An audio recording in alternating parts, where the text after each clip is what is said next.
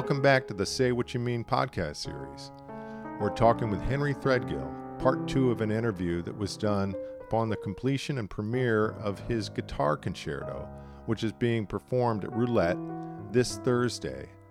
And he's also written 3 other concertos that he discusses as well, that all are part of one long suite. Don't forget to look at the score that's on the podcast site, and also check out the handwritten notes that Henry has filled a notebook with, in which he details various permutations, intervallic possibilities that he uses in his writing. So here we are, back in Henry Threadgill's living room.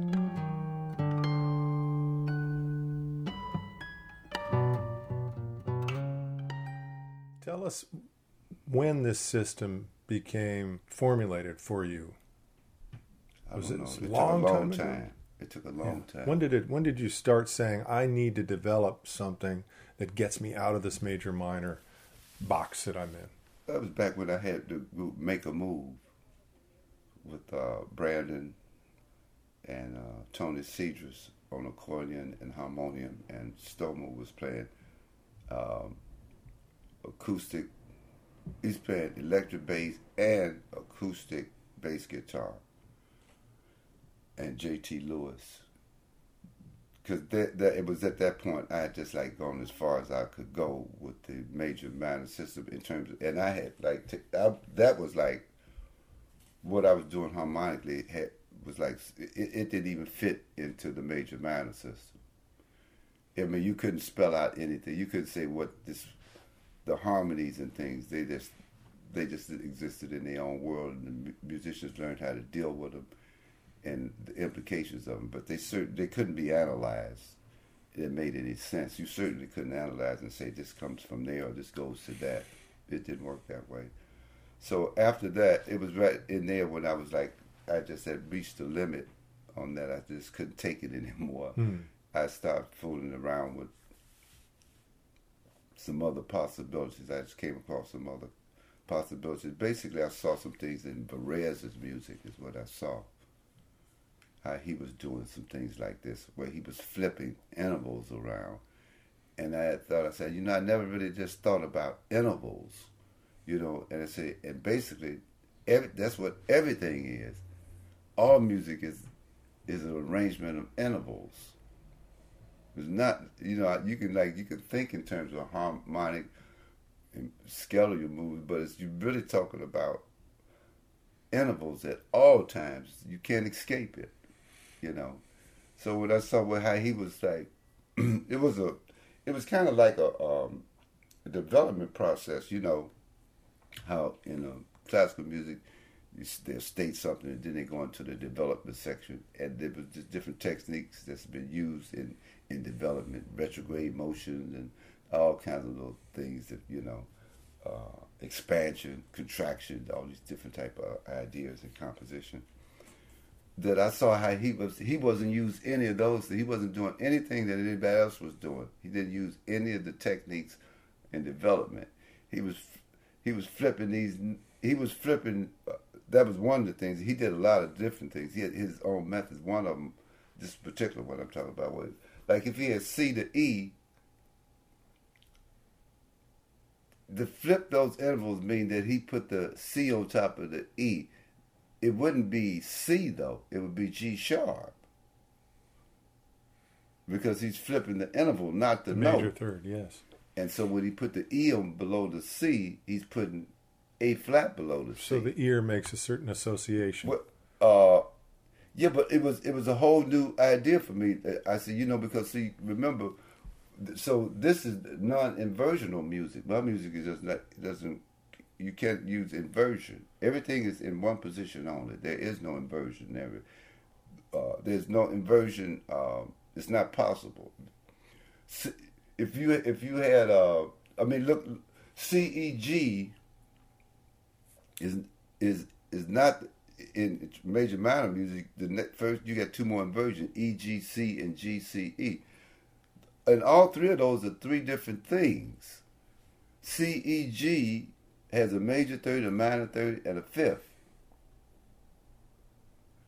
EGC already. That's got a minor 6, a fourth, and a minor third. So what does that got to do with C, E, G? It's not the same thing. That only works in a major minor system. So, and then G, C, E, now you got a major 6, G to E, a major third, and a fourth. Again, it's not related to C, E, G. It's not related in any kind of way. It's foreign. It's foreign to the E, G, C. They're not the same thing. So the language, let's say, we says if you speak in French, this is okay. Now, when you go over to Latin, that's not working. Or if you go to Spanish, that is not working.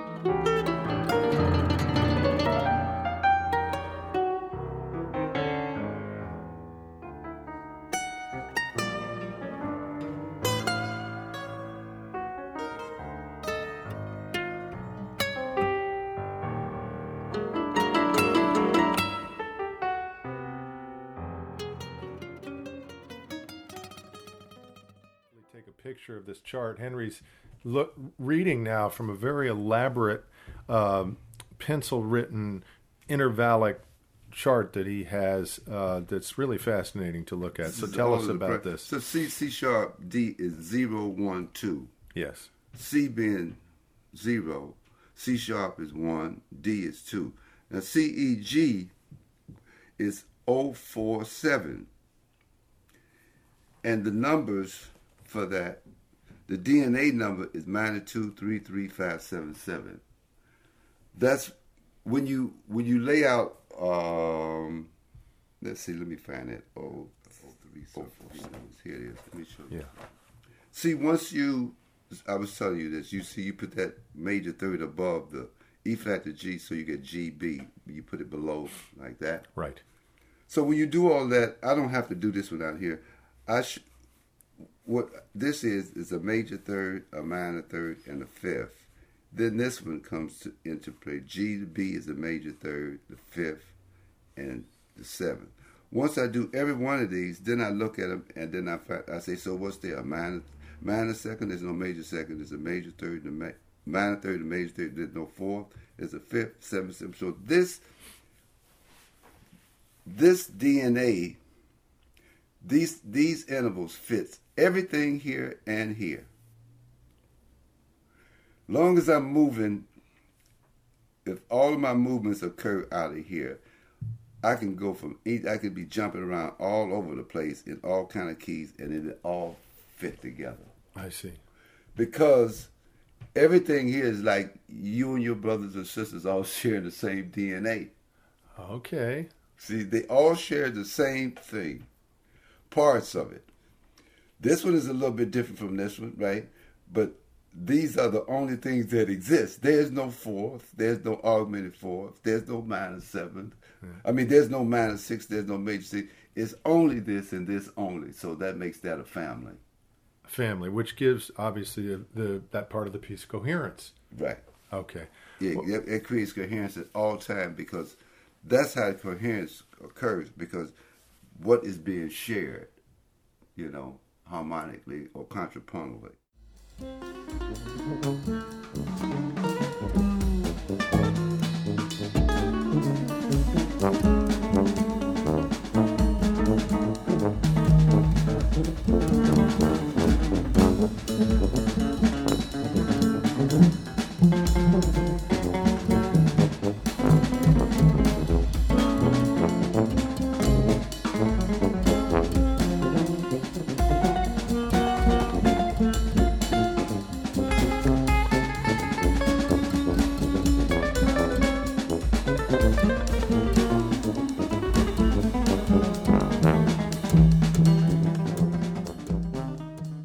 Interesting to see this system that you've developed, and I wonder if you can speak briefly about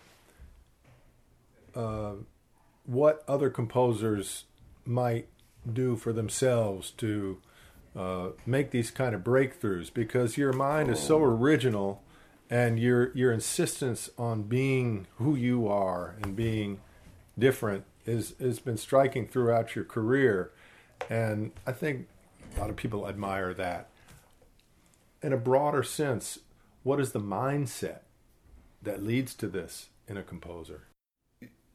You know, you more like you start off with emulating other artists' works that you admire, and that only makes sense because it was more like it was something that was done quite well. You can't feel good about that because it's not you. It's not totally you. You know, it's a bit of you, but it's not really you. It can be dangerous to do it in terms of being successful or economics, but when you started off in music or whatever, I don't think that was in your mind. I don't believe that. I mean, I think, you know, this was something you wanted to do. You wanted to knock the ball out the park. You wanted to write a symphony. It wasn't that, like, you know, you were going to make $1 million for it. That was not part of the equation, you know. Mm-hmm. It had nothing to do with it in the first place. Yeah. So I just stayed with that idea that I really was trying to just get to what was in my mind. I've always just kept on that. I said, I don't know. I said, it doesn't matter whether it works or not. I said, you know, we have a good, well-documented history of European artists, painters, composers, and like when you look at that, you say some of the greatest ones never got a penny. Van Gogh. I mean, look at poor Debussy, the greatest. I mean, he was probably the father of 20th century music. Look at the sad situation of his life. Art it's a way of life. It's, you know, after a while you begin to understand it. It's a way of life, and so you have to try to change and manage your life as an artist. Once you understand that, you learn how to survive, because you learn the secret of you can't manage your life the way people that go to a job that work 9 to 5. You got to manage your life quite different from that. You got to learn how to stretch things, and you just have to learn artistic management. Well, the words that come to mind listening to you are perpetual self-examination and courage. Yeah. Oh, of course. Yeah, you're right. Yeah, I mean, now it's not even a matter about courage anymore. Not for you, no, but initially. Right. Yeah, right. Once you make the decision that you're referring to. You don't want to make a mistake and cheat yourself, or do what's right by yourself, you know, because you're the one that's going to suffer for it in the long run, and you're going to regret it.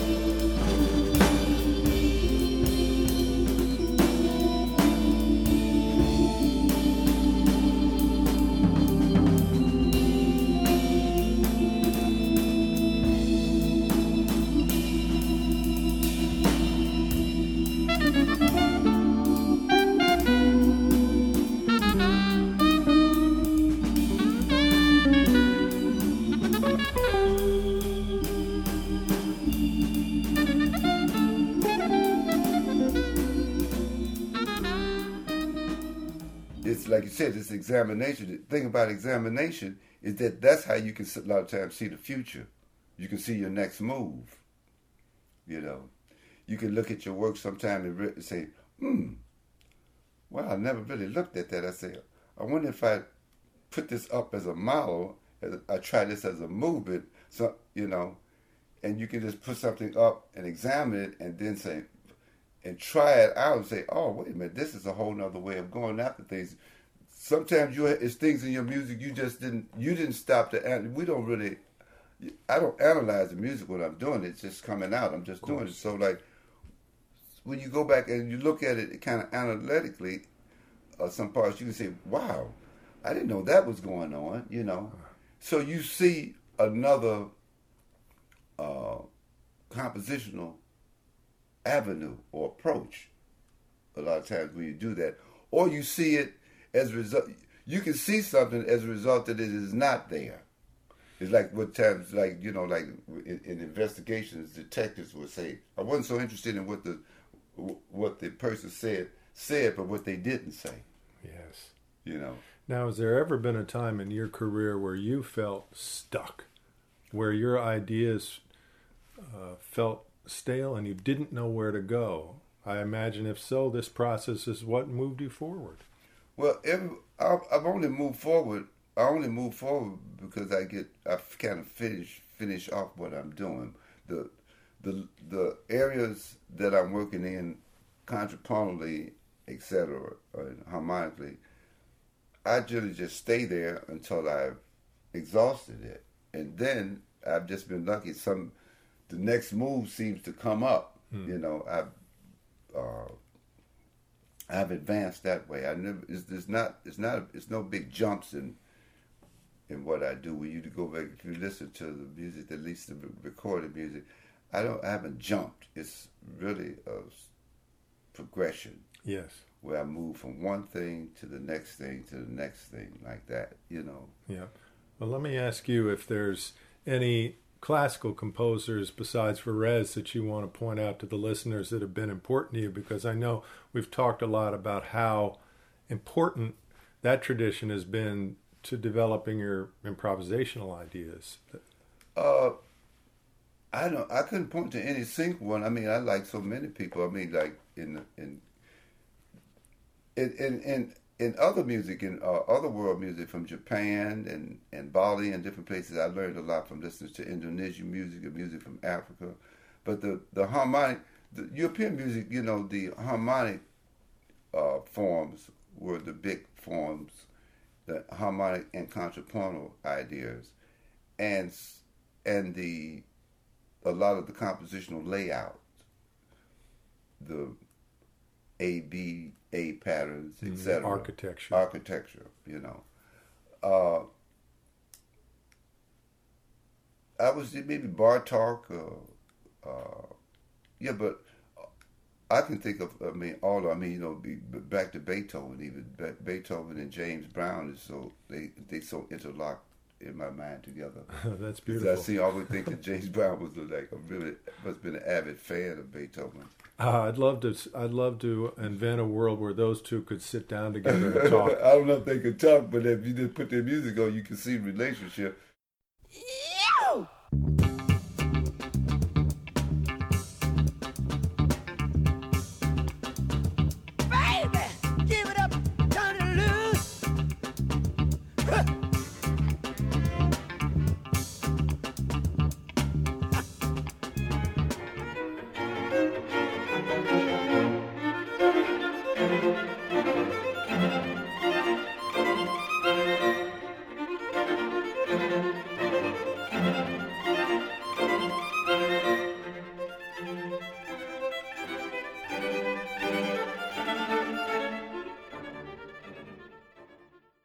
Interesting. Because I mean, you know how Beethoven could get on a tonic or get on a dominant, and you'd be thinking the music is going somewhere. He'd been done so many things just sitting on the dominant or the tonic, stacking up so much information over it. That's what James Brown, when he would move, you know, you say to the bridge, boom. You say, my goodness, you know, you say all that music was going on one chord.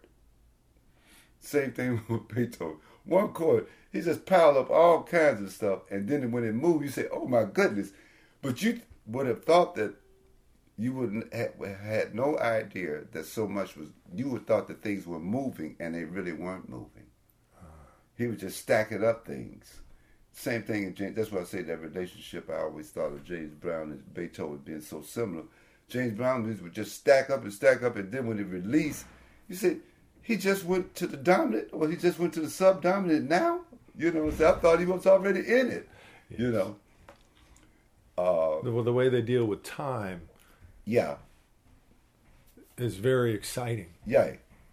The distribution distribution of rhythmic ideas and all of the different melodic possibilities. But, it brings to mind the idea that George Russell talked about of vertical and horizontal music, that the stacking is the vertical excitement that's generated. And exactly. And then the horizontal is the time that they spend on a certain thing. I think, he probably picked that up like everybody else from Bach. Because, he demonstrated that totally in his writing.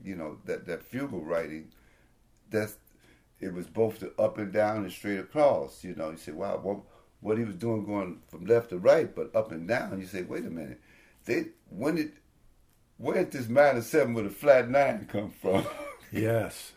Shocking when you hear that. Yeah. See, he wasn't thinking that way. That was later than the so-called Romantic period where they started getting off into the harmonies in that sense. But it had already been broadcast in his work. It was already happening. That Bach was thinking he had already done in terms of intervals, not in terms of the diatonic chord. That's how my thinking got turned around from going from make a move to Zuid was the intervallic thinking. Okay. My thinking, that's where it turned to intervals rather than and let harmony be a result of that.